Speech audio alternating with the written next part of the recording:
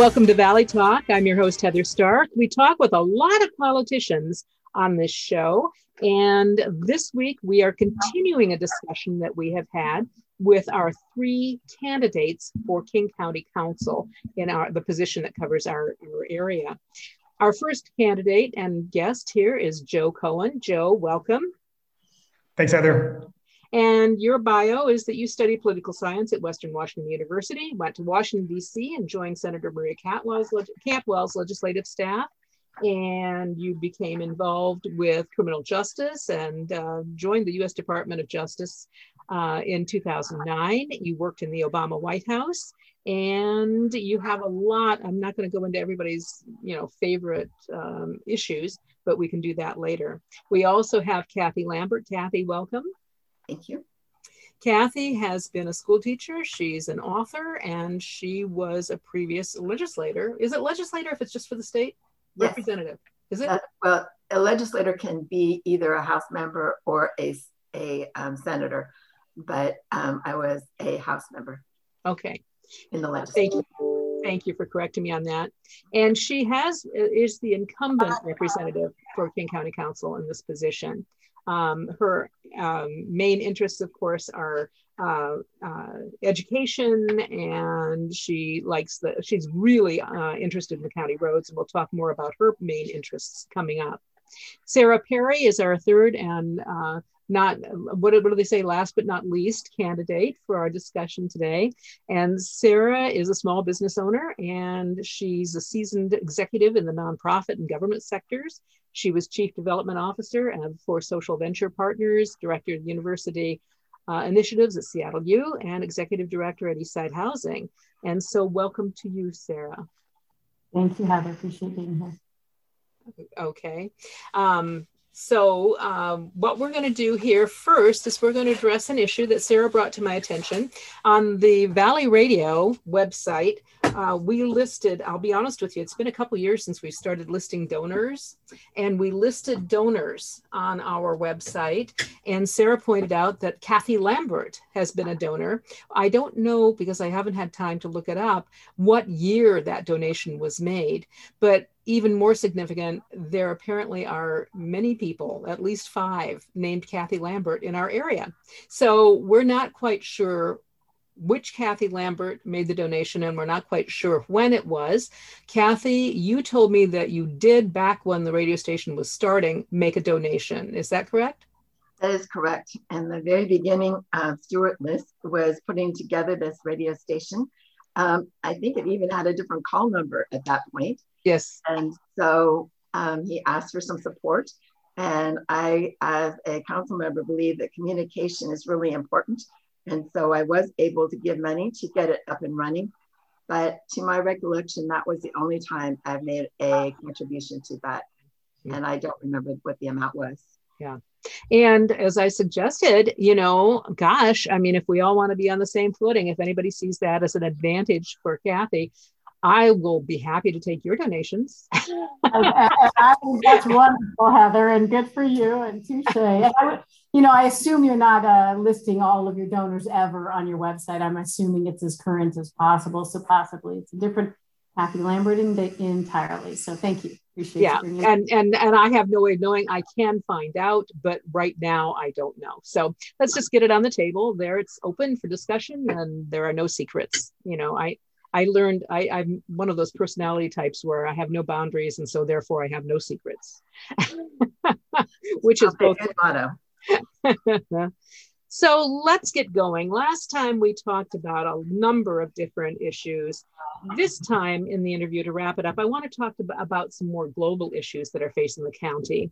And let's just start in alphabetical order here. And as I explained before, I'm not setting a timer. I'm just going to wing it. If it seems like we're straying off point, or if somebody has taken a little bit more time than the others, we'll wing it and I will move on. And hopefully you'll all be kind and think it's fair. And it will be in my intention to be fair. So let's talk about the issue. Not too long ago, King County Council put up $1.47 million to identify groups and neighborhoods at highest risk of shootings. and they are using this supposedly to control gun violence. And how do you feel about that, Joe? Do you think this will be effective? Do you think that it's something that's necessary? Do you think that it's a good expenditure of money for the King County Council? There has been an increase in gun violence in King County, as well as across the country. And we are looking for the reasons why. Maybe the pandemic is a part of it. But we need to do something. We need to at least try. And there are a couple of different ways to deal with gun violence. And one of them is, of course, law enforcement and having cops on the beat to deter that sort of violence and to investigate and have detectives to run down and solve gun violence after the fact. Another way is to prevent gun violence. And I think this is where you're talking about this 1.47 in emergency expenditures. And it's important that we try and identify individuals that are, and it's a small number of individuals who are involved and who have the highest likelihood of being involved in gun violence. And we can use data, and this is part of where this money is going towards, use data and some of the models that have been effective in other parts of the country. Oakland has a model to identify this small number of individuals who have a high likelihood to be involved and to try and intervene and to meet with them on their level, try and get them involved in a program that would prevent the sort of gun violence from taking place at all. And like I said, Oakland has been effective at this. Other parts of the country have not. So a lot of this comes down to implementation, but these programs do involve an expenditure. There are some incentives that go along with this to have people be involved in the program. Obviously, you need people to be employed to work with individuals on their level. This is not law enforcement. This is trying to get people before they interact with law enforcement. So I do believe it was a good expenditure. Okay. And to play devil's advocate, we often hear the statement that there are plenty of laws on the books already for gun control that are not enforced. Have you heard that argument? And if so, what is your stance on that? So let me know if there's something specific that you're referring to, but this is really about preventing gun violence in general and identifying individuals who are the highest likelihood. And it's a small number of people, and then there is data out there. Some of the data involves looking at the number of arrests that individuals have had, particular communities that people are a part of. So really, we can use the data that we have and the technology that we have in this way, and that's why I think it's a good idea. Okay, thank you, Kathy. What is your issue or what is your stance on this 1.47 million? It sounds to me like it's going to be basically a data collection expenditure. Is that your understanding? And if not, please tell me what it is. Yes. Well, as we've said, that gun violence is on the increase. And so we have this money to go out and look at who are the highest risk, to look at gang activities and try to get counseling and jobs. We also know that there is a much higher incidence of suicides when there is a gun in the home. And so that's why it's so important with that idea, and also safe storage so that young people don't come across these guns and have these horrific accidents that are heartbreaking. So I think as we look at background checks to make sure that people are mentally stable at this point, and that they don't have a criminal background that has negated them by law, is really important on who owns a gun. And then I think there's two things. We need to educate people on guns, to know how important it is to properly handle them, and that they are in fact deadly. And I think one of the other things that we need to do is to bring back more education on the value of human life, and that no matter how angry you are at somebody, shooting them is not the solution. Okay, if I could pin you down a little bit more though, Kathy, for this 1.47 million that the county is spending. Yes. Will it go to the points that you just mentioned, or will it be going for data collection? What is this for 1.47 million going for? Well, I think public health is working on the whole spectrum. First, they're going to get the information. We know what parts of the county are having an increase, and we have a very clear scattergrams of where these activities are happening. They're happening, mostly in South County, and so looking at what kind of services can public health bring to that, and bringing in, as we find the data, the counseling and the activities that we have, like 180 and other programs to help alleviate this. Okay, thank you. Sarah, your view on this 1.47 million expenditure, is it a good one? What will it do in your view? Yeah, I need more information about it, because 1.47 million is a lot of money for data. It is a lot of money if it's just data collection. So I didn't get a clear sense there that it was going to where the lion's share of that money is being used. And I'm concerned about bias in the neighborhoods that are targeted. So I'd like to know that it is actually being applied without bias. And I still, suicide by gun. Sarah, if I could ask for clarification, what do you mean? What do you mean by bias? Are you talking about racial profiling, or what are you talking about with bias? Yeah, right. Communities of color. I would like to know whether there is bias within this 1.7, the use of the 1.7 and the data. I'd like to know the information around that. So I'm going to look into that a little bit more so that I understand that. But 1.47 million is a lot of money for data. And I'm particularly concerned about suicide being the leading cause of death by guns. And in Washington state, every 14 hours, someone is killed by gun violence. But in these mass shootings, these are white folks. We've had so many gun deaths by white terrorists, Heather, and we're not talking about that. And we need to be looking at, we're looking at background checks, and can people have guns with mental health check? That's there, right? So what is this adding that's in addition, beyond the data? What are we doing with the data that's in addition to what's already going on in these laws around safety? Mm-hmm. I just have a concern anytime it get a spidey sense when we start pointing fingers at certain groups of people. And I think we have to be careful and make sure that we're looking at things from an unbiased standpoint, and that we're looking for data that's unbiased and it's not set up for racial profiling or unnecessary bias in neighborhoods. Okay. All right. And you're not sure whether this will have a bias approach, and you're not sure whether it will be all data collection. It sounds like none of the three of you are totally sure whether this is just going to be data collection or whether it's going to be program as well. Is that correct? It's not just data collection. It's also going to. That's right. That all into it now.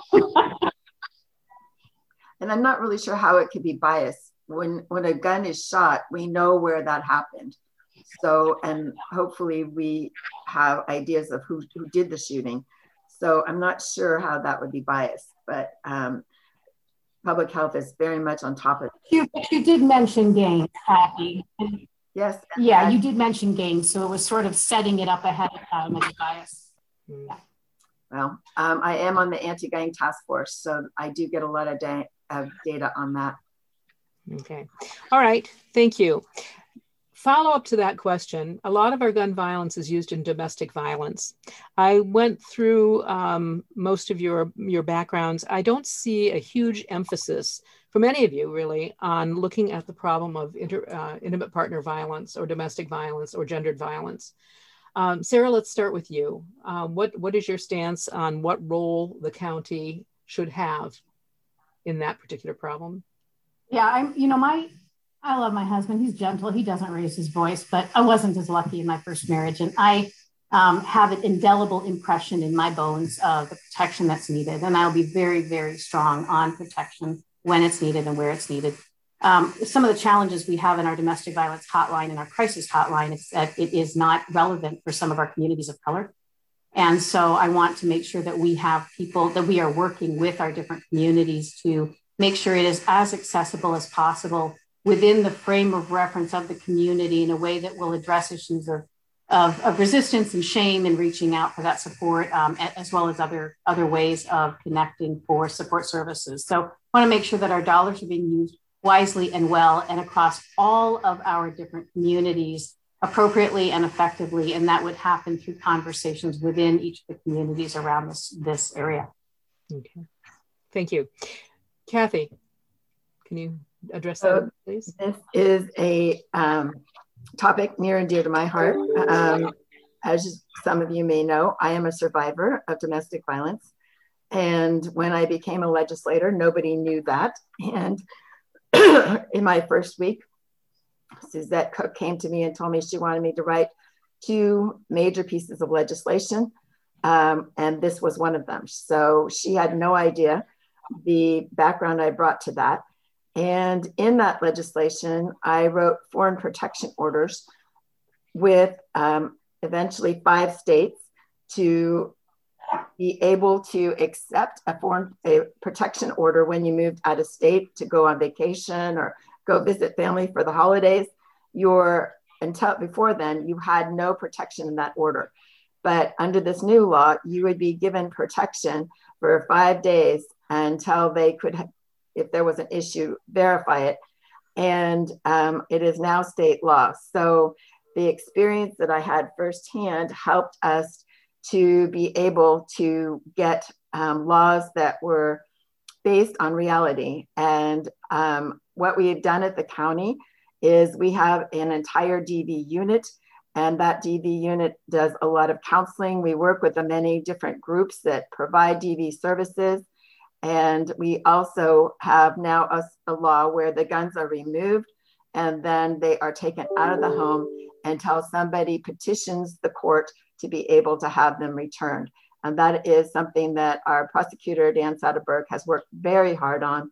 And we are leading in many avenues in the DV areas. Thank you. Joe. And Joe, if you tell me you're also a survivor, we'll have a perfect triumvirate here. So when it comes to domestic violence, first of all, really need to have a hotline that's effective, that people can call, whether they're a man or a woman or, because abuse goes every way. And there also needs to be an effective enforcement mechanism when these cases are enforced, when they do come to light, because only 25% of domestic violence cases are actually reported. And that is, it's a real problem because people feel like they're trapped and they're in the same house as someone and they can't actually report this out of fear. So there needs to be a way where people can feel safe and where they can get out of the environment, the dangerous environment that they're in. Protective orders were mentioned, and that is a very important legal tool to have an effective protective order administrative process where someone doesn't feel as though they can come, if they come forward and seek a protective order, that they're going to be retaliated against by their significant other, and making sure that's implemented at the county prosecutor's office and in our court system is very important. Thank you. We're going to take our first break. We're going to spread some messages here, and then we're going to come back and I'm going to ask you a couple follow-up questions. So thank you for listening to Valley Talk. I'm here with our 3 candidates for King County Council race, and we will be back after this. You're listening to Valley 104.9 FM, your Valley community radio station. Join us for our weekly paranormal radio show, Northwest Phenomenon, each Sundays at 7 p.m. Have a story you'd like to share? Call our Northwest Phenom hotline 24/7, 775-990-5151, or you can email me on my website, onairmario.com. All calls and emails are confidential. Listen on demand. Subscribe to our podcast, iTunes, Spotify, Stitcher, Google Play. Search Northwest Phenomenon. We'll see you Sunday at 7 p.m. right here on Valley 104.9. Remember to take the journey on Sunday nights at 10 p.m. to midnight with Musical Star Streams, hosted by Forrest. Each week brings a new 2-hour episode of exotic electronica. It follows Radio Masterpieces, which airs at 9 p.m. on Valley 104.9, your community station. And thanks for listening to Valley 104.9.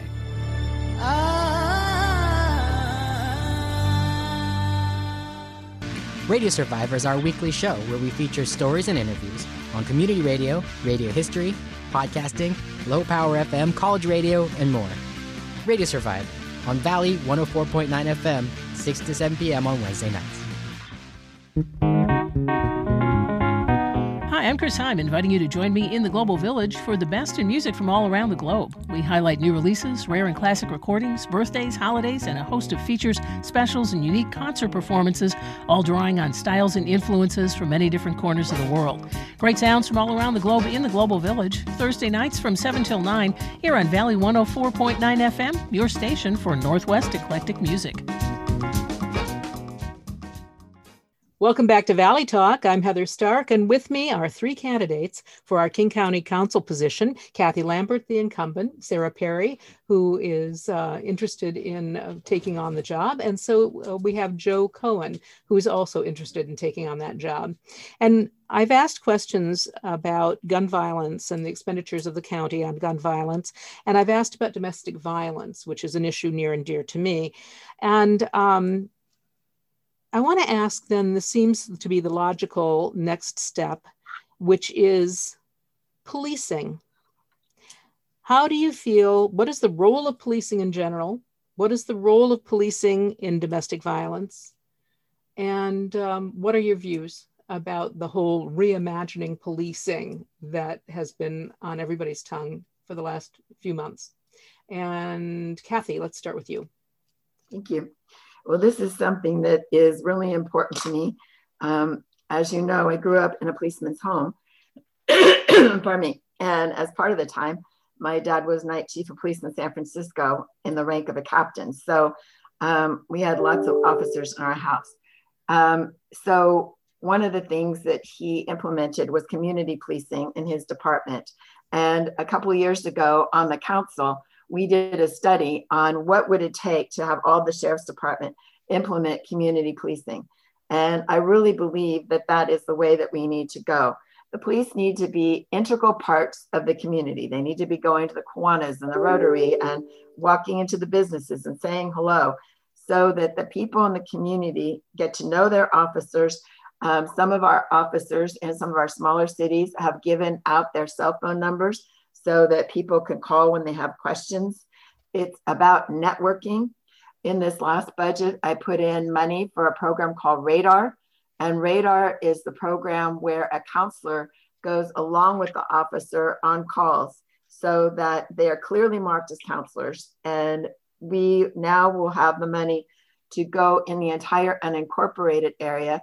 It was piloted in the north part of the county. It's going to be next in the unincorporated area.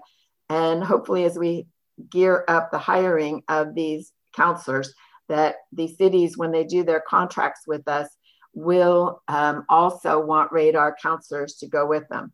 So most people don't realize that over half of the budget of the sheriff's office is through contract cities.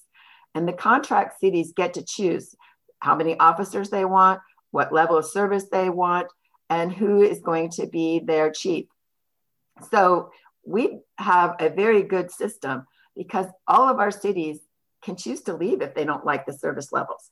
And they have all signed back on again. So continuing to keep the good relationship with the cities, making sure that the cities are, as they are, telling us what level of policing, what they want done, what fits their community norms, and expanding the networking through Radar and bringing more counselors and assets to the officers in the field. So when they go on a call, they know exactly what services are available for that particular need. Okay, thank you. Sarah, your views on that, please. 12 laws have been passed recently to promote transparency and accountability in our legislature, and I know more on the way. So I think we've had some terrific improvements that, there are bad apples in any profession, and you weed out the bad apples, and you've got these beautiful folks that are really focused on the community. And I do think we need deep community engagement. But we also need the civilian oversight. We need folks to be participating with our community, with our officers, with our sheriffs, so that they're building trust. And that is the most critical piece, is building trust and developing those relationships. So I'm very excited about what is possible together in building back trust in the sheriff's office and providing the support that's needed for social service support and for drug and alcohol specialist support, if that's what's needed. And you did mention domestic violence. Some of that, you absolutely need protection when protection is needed in domestic violence cases. And you also need drug and alcohol support specialists in those cases. And you need social service. And it depends on, you have to get out of the crisis situation and then move into those spaces. So having a trifecta like that, I think, is really critical for domestic violence. And it's a cycle, as you know, so everybody participates in the ways that they participate. And we need to make sure everybody is getting the support and services that they need to break that cycle and to get the support to make those changes on both ends. And so I feel like we're moving in the right direction. And I'm very excited about the strengthening, the bringing in the new director for the Office of Law Enforcement Oversight and strengthening the civilian participation of how the sheriff is going to be reviewed and how those laws are applied and where they're upheld and where they're not. And I am always a big fan of audits. I am always a big fan of making sure that we say we want to do something. Did we do it? Can we see the data? Can we follow the data for the decisions that we make that will be the best for everybody involved? Okay, thank you. Joe. So we touched on this a bit in last time, and so I have about 10 years of experience in criminal justice policy. So this is a very important issue for me. And as I mentioned before, this concept of defunding the police, I do not believe is the way to go. In fact, good policing is not cheap, actually, when you think about it, because it takes a lot of training to make sure you have officers who can de-escalate a situation. And it also takes money to hire officers, whether you're generally hiring numbers or you're paying an adequate amount to attract good officers. And it shouldn't be an issue in our county, although it has become one, where funding for the sheriff's office has decreased recently. And I believe that's been problematic. And then you talk about reforms, and there are reforms that are needed in policing. And there's a lot of history. I'm not going to go into all of it, but a lot of it gets into kind of going back to the start of the war on drugs and how policing became much more aggressive. And we're kind of going through a change right now, where we've seen some of the problems and the lack of trust that has instilled in certain communities, particularly communities of color. And I think we need to have some empathy in that regard. I may not see a police officer in a particular way as somebody else. And it's really important to have empathy there. And some of the reforms that the state legislature has enacted, and we talked about the duty to intervene, how that will be a cultural change in law enforcement. An officer who now sees another officer doing the wrong thing when it comes to use of force, and now has a legal duty to intervene in that situation. So the council is going to be doing a lot of work in this area, appointing the next sheriff, setting the duties of the sheriff's office, and overseeing the implementation of these laws that are coming down from the state level. So it's really important to have somebody with experience in law enforcement. And that's one of the things I bring to the table. Okay, thank you. Snohomish County considered and passed hazard pay for certain individuals, grocery store workers, et cetera, because of COVID. Seattle certainly did. Did King County? I'm not aware that I think they did a little bit. What is your view on the hazard pay for essential workers, since not all essential workers got it, only some essential workers got it? And let's just stick with you, Joe, if you don't mind.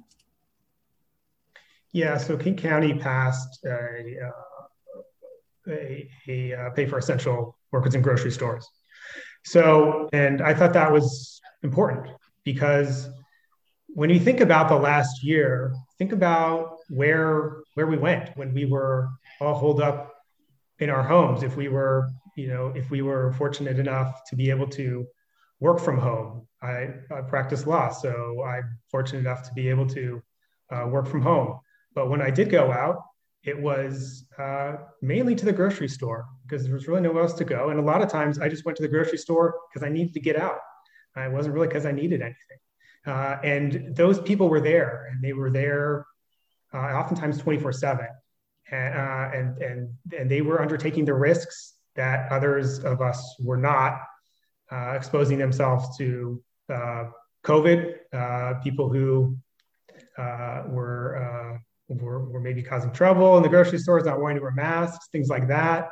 And I think it was really important that we show the support for those individuals because a lot of us now have much more support for our essential workers. And I think it's important that we put that into, go ahead. If I can interrupt, I guess I was going more toward the interjection of government dictate based on private enterprise, because none of the grocery stores, none of these people were government employees, and yet a governmental entity decided what they would be paid and a special payment. So I guess I was trying to get at that, is it a crossover? Is it a blending?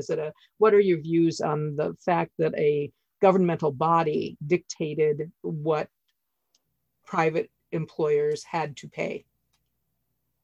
Sure. The government interjects itself into the market, private market, private companies in situations where it's necessary. I think if you look at the minimum wage, that's one area where the government has interjected itself, and I think that is important. Same here. These are extraordinary times that we were facing during the pandemic, and sometimes extraordinary times call for government involvement where there might not be government involvement otherwise. Okay, thank you. And Sarah, do you want to answer that question? Do you understand what I was asking, Sarah? No, I do. And I think Kathy voted in favor. Yes. You hear me? Yes. Hello? Yes. Okay. We're here. Okay. So, they were forced, these employees were forced to go to work by the government. They couldn't get unemployment.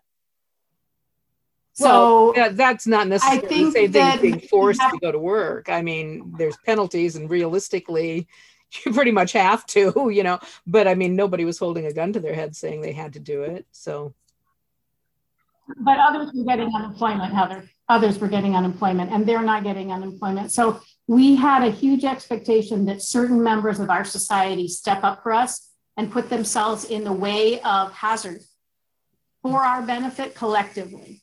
I think that was for the greater, that we need to pay attention to what we are asking of our essential workers. I think it's very important that if they're not able to get that we are also compensating them in the face of that danger. Our son works at Costco. He was paid hazard pay. It was a non-issue. It was just of course, but Costco tries to maintain really strong employee benefits. They're not union. They just do the right thing. So I think that we can have employers that are looking at taking care of employees because they do the work and they're there for us. And I think if they're not able to get unemployment in other ways, I think we're putting them in a really, really tough spot. Okay. All right. Thank you. Kathy.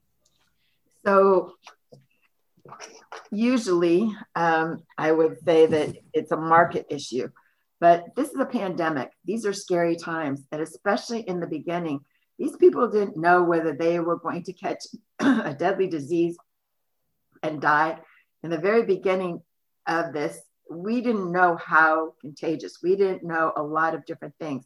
And yet these people got up every day and went to work so that the rest of us would have food and be able to go and get out of our house just to get out of the house, but also to get food. And so I think under unusual circumstances, you do unusual kinds of things. And I am so respectful of the people who, many of them are making, minimum wage or close to minimum wage, to be willing to sacrifice. And I think when they sacrifice for us, that at some points we need to sacrifice for them too. And one of the things that my grocery people have said is that they're very thankful that they got the hazardous pay. It won't be forever until the pandemic is over. And they did extra work.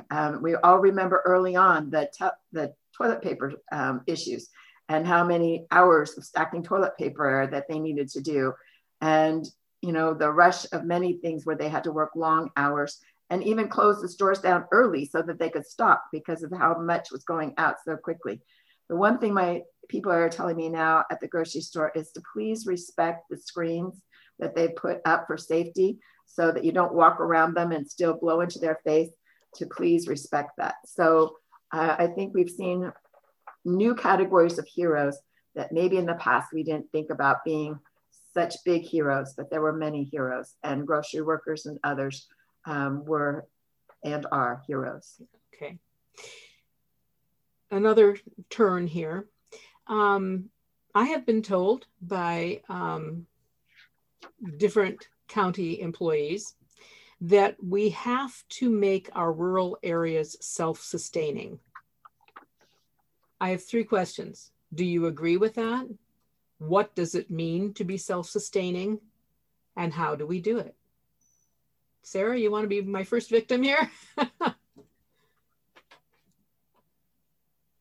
That is a $300 million question, Heather. So can I get a raise? Can I get a raise for coming up with that one? It is very important that we are all able to have a sustainable budget in all of our areas, in the cities, in unincorporated, but we just simply don't have the base in unincorporated King County. We have our population in our urban areas, and we have in this district, especially, we have 1/3 of all of the unincorporated King County roads, 554 miles of unincorporated roads of the 1,554 miles. And, it's just a huge, huge expense. And so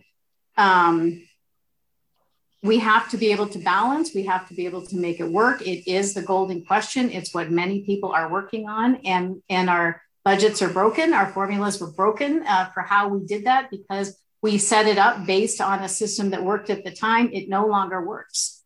Gas tax no longer works. The industries are changing dramatically, and we have to find ways to make sure we can take care of our roads and bridges and can take care of our infrastructure. And we have to be paying attention when we bring developers in. Are we looking at the sewer? Are we looking at the roads? Are we paying attention to the impact that we're having while developers are building these spaces? What does that mean for the larger community? Are we having enough of those conversations? So I think it's a critical issue, and I think it takes some serious conversation. And I am really, really eager to get involved with those conversations with many, many different people. The issue is regional. So it's got to be state and county and city and civic organization and nonprofit organizations and faith-based organizations coming together, environment, education, and talking about this to come up with a concrete solution that makes sure that everybody can thrive.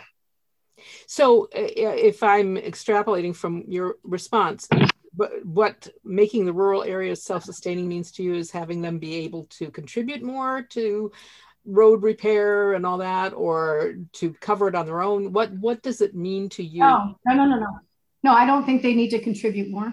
No, I think we need to look at the budget as a whole. Okay. And look at where we are in our whole system and our structure, and make sure that the decisions that we're making takes everybody into account. So no, I do not think that the unincorporated communities need to be contributing more. Okay, so do you then not agree that they need to be self-sustaining, or do you agree with the statement that the rural areas need to become self-sustaining, more self-sustaining? No. Okay. I don't think they need, I think it needs to be a collective. I don't think the rural areas in and of themselves need to be self-sustaining. Okay, thank you. Kathy. So this is indeed a huge topic, and this county is on the forefront of it because we have 11% of the county that's unincorporated, and the next lowest county in the state is, I think, 28% unincorporated. The ultimate build out is that only 6% of the county will remain rural. And so we can barely make ends meet when only 11% of the people are paying for these roads. And it'll only get worse when there's only 6% paying. So right now, the average house is paying less than they did in 2017 for the roads allocation. So when the growth management was passed, they had a task force that said, how are we going to fund this now that we have taken away the ability for businesses to generate the revenue? So when we took that out and put them into the cities, that the idea was that the cities would figure out how many people from the unincorporated area were shopping in their cities and give that money back to the unincorporated areas. That has never happened. There have been several attempts to do so. Fred Jarrett led one, Dow led another. And basically what the city says, we have our own problems, and so that's not our problem. So unanimously on the King County Council, we have gone together to the legislature to say, you've got to fix this formula. And basically they said, the cities don't want that to happen. And there are more cities than there are counties. And so they have ignored it. And again, this last session, they haven't done anything to fix that idea. So if the cities won't pay towards the taxes that they're collecting on people who live in the unincorporated areas, and there's not enough tax base because there aren't enough people to pay in countywide for the 1,500 miles of roads, which would stretch from the Canadian border to the Mexican border. And we get about $100 million. We have had 2 studies to say what is the optimal amount of money that would make things sustainable. And it is around 500 million. There is no way, if outside studies are saying that it would take about 500 million and you get 100 million, there's no way you can stretch 100 million into that. So if you can't have other people help pay because of the state formula, there's not enough tax base, then the only other thing you can do is to build some neighborhood businesses to help generate some money. It will not generate all that is needed, but we have got to generate enough because we are at the precipice of having our roads go over where we won't be able to just repair them. We may have to reconstruct. And we've already laid out what roads are on that precipice that if we don't take care of them soon, they will have to be reconstructed. And it is much more expensive than if you are able to repair. Okay, so thank you, Kathy. I'm going to move on here. Yeah, that's fine. That was the last sentence. Joe, do you want to address that question? Again, let me repeat. The question is, we've been told the rural areas need to be self-sustaining. What does self-sustaining mean to you? And do you agree with that? And how would we do it? Sure. A lot of the pieces to this have been covered. To go back into why we're in this problem in the first place is essentially the Growth Management Act set up this system where those in the unincorporated parts of King County are going to be paying for the roads in unincorporated King County. So nobody else pays for the roads and bridges in unincorporated King County. And as the population of unincorporated King County has decreased relative to the cities in King County, the incorporated parts of King County, the tax base, as has been mentioned, has not been enough to keep up with the repair of the roads and the bridges. And we are at this point now where if we can't repair the roads and the bridges, we're going to have to put them out of commission, or it's going to cost a lot more to actually rebuild the roads. Because obviously maintenance is much less expensive than just building a new road or completely redoing a new road. So it's really a financial problem. It's a money problem. And in my opinion, it's a fairness issue with those living in unincorporated rural parts of King County, that they should be able to have roads that they can drive on and live on, just like those in the cities. And because of the system that has been set up, they aren't able to do that based on essentially paying their share. So I think that the county and maybe past the county, because they're not the only ones that drive on those roads. Think about it. People who drive on unincorporated roads aren't just people who live in unincorporated areas. I live in Issaquah, but I also drive on roads in unincorporated King County. I also drive on roads in Sammamish and Redmond and Snoqualmie.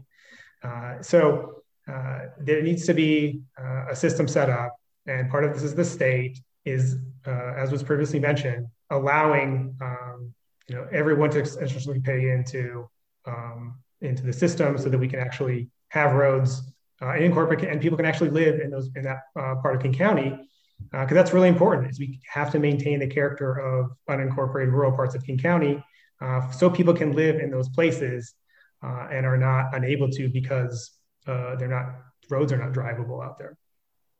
Okay, thank you. And I'll just give you all three a heads up. My solution is, if the state passes its per mile gas tax, and we have a mechanism for measuring the mileage that everybody drives on Washington roads, I think one of you three should take the initiative and say, okay, then let's keep track of how many country roads you've driven on, how many unincorporated roads you've driven on, and add a surtax. So just to pay for those. So that's my solution to the whole problem. And I expected more laughter than I'm hearing on that one. I'll unmute for that. That's fair. That's good. Okay. We're going to take another brief break here, and we will be right back with our three candidates for King County Council, our position out here. I'm Heather Stark, and you're listening to Valley Talk on Valley 104.9 FM. You're listening to Valley 104.9 FM, your station for Northwest eclectic music. Hi, I'm Seth Shostak, and I'm an actual scientist, although I don't wear a white lab coat. Maybe a straitjacket. I'm Molly Bentley. I'm a science journalist, and we are your hosts on Big Picture Science, bringing you the latest from the labs every week. So join us Thursdays at 6 p.m. for the coolest in science and technology, Big Picture Science. That's Thursdays at 6 p.m. right here on Valley 104.9 FM. Hi, I'm Melinda Hemmelgarn, a registered dietitian, investigative nutritionist, and host of Food Sleuth Radio, the show that helps us think beyond our plates, connect the dots between food, health, and agriculture, and find food truth. If you care about the food you eat, then join me on Sundays at 3 p.m. on Valley 104.9 FM for Food Sleuth Radio. What inspires an author to write a book? How do novels and plays get written? Why are some books impossible to put down? Hi, I'm Richard Walensky, and I'll be speaking with authors getting to the heart of their creativity and their research on Bookwaves, Sunday afternoon at 3:30 on Valley 104.9 FM. Welcome back to Valley Talk. I'm Heather Stark with our three King County candidates for our King County Council. And I just gave them a little heads up that I've been asking a lot of questions. And in our final segment here, I thought I would ask them to do some of the work, as if they haven't been doing any work, but to come up with some of the questions that they wish that I had asked them that I did not ask. So Sarah, let's start with you. What do you wish I would have asked you, and how would you answer it? I wish you would have asked, Sarah, how is it that you have 162 endorsements? How is it that you have endorsements from Dow Constantine and Bob Ferguson and so many of the elected officials, and also local leaders in labor unions and organizations? Okay. And I said to come up with the question and then answer it. So I would say, thank you. Thank you for that question you would have asked me. I appreciate that. I would answer that by saying, I've worked so hard for the last 5 years in our community on civic engagement. I've just been deeply entrenched in the community. And I've been, 21 years in North Bend, 21 years in Issaquah and 6 years in North Bend, and the first executive director for Eastside Housing in Redmond when we were working on increasing the number of transitional housing units and shelter units. I was the first executive director for that in $20 million budget and so forth. And, I really have developed a very strong base and relationship, and people know me as doing the work. And so I've worked on their campaigns to engage them as a volunteer. I have worked with organizations that they support, and they've seen the civic engagement that we have built and the ability to bring in people like Lisa Callan and Kim Schreier and Barb DiMichele and Christiana De Leon and city council members and school board members and so many over the years, and they've watched that. And so I'm very, very grateful to have worked with these folks, worked with labor, worked with fire, and been able to bring their engagement as well as we build out our community. And I found it so exciting to have the civic engagement make a difference in our leadership. Thank you. Kathy, do you need me to repeat the question? No, I got it. I have got it. I'm trying to vacillate between two different questions. But I think what I would say first is what surprises me most in this race? So what surprises me most is some of the ideas like we should audit. I don't know what more we could audit than we already audit. We have our very own audit team in the county that has won awards. And we have an audit schedule. We have an audit program of work every single year. When we talk about this program should be developed or that program, and I'm sitting here thinking that program already exists, and we won national awards. So if it wasn't winning a national award, then maybe it should be modified. And of course, everything can be improved, but there have been many suggestions. As far as labor leaders, I haven't checked other candidates, but I have labor leaders endorsing me, and I'm sure Joe does too. And I also have one labor group that unfortunately did not go through the process and did not contact Joe or me, because I asked for Joe. Did you contact Joe? And so when you get endorsements from people who didn't even call the other two candidates, I know there's a lot of numbers being thrown out, but if the process was my husband called, then I don't really think that is the way that people should be getting endorsements. So I haven't looked at Joe's list, but Joe, I hope you have a great list. And there are people supporting me, but the most important people are the citizens that know what you've done for them, what you will continue to do for them. And that's what's most important to me. Okay, thank you, Kathy. Joe, ball's in your court. What question do you wish I had asked? Well, I think one of the questions is about transportation.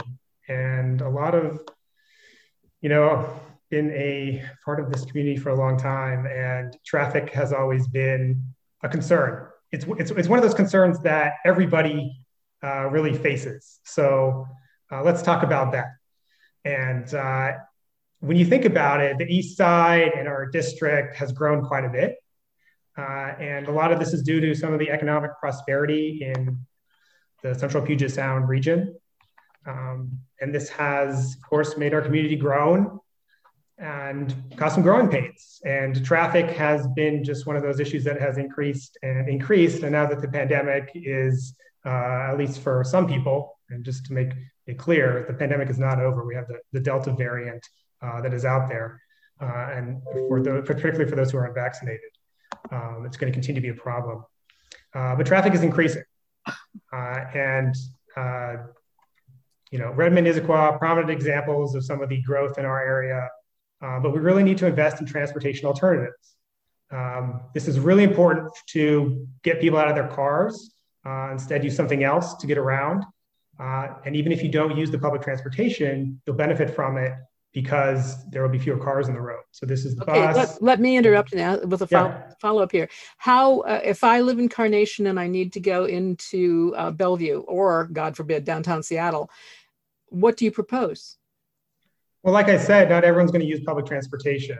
I would hope that, say you live in Carnation, that we're going to have some good alternatives for you to get to Carnation, to the light rail station that's coming to downtown Redmond in 2024. So if you want to get into Seattle, but you don't want to have to deal with the traffic and the parking, if you want to go to a Mariners game hassle to get through all the traffic and near T-Mobile Park and parking. You go into downtown Redmond, you park, you jump on the light rail, you get to downtown, you get to SoDo, and you go see the game and come back. And it's real simple. So this really, and that's part of it. Thank you for mentioning. We need the downtown Redmond Light Rail station is going to be the end of the line, but it shouldn't be the end of the line for access to it. We need to make sure that really everyone can have access to it in the area, so that the benefits of it are really made as abundant as possible. And then, going back to the original question, is having fewer cars on the road. Okay, thank you. You need, all three of you, I would like to just throw in my 2 cents worth, and that is check out the Growth Management Act and compare that with the mass transit, like you mentioned, the downtown Redmond transfer station.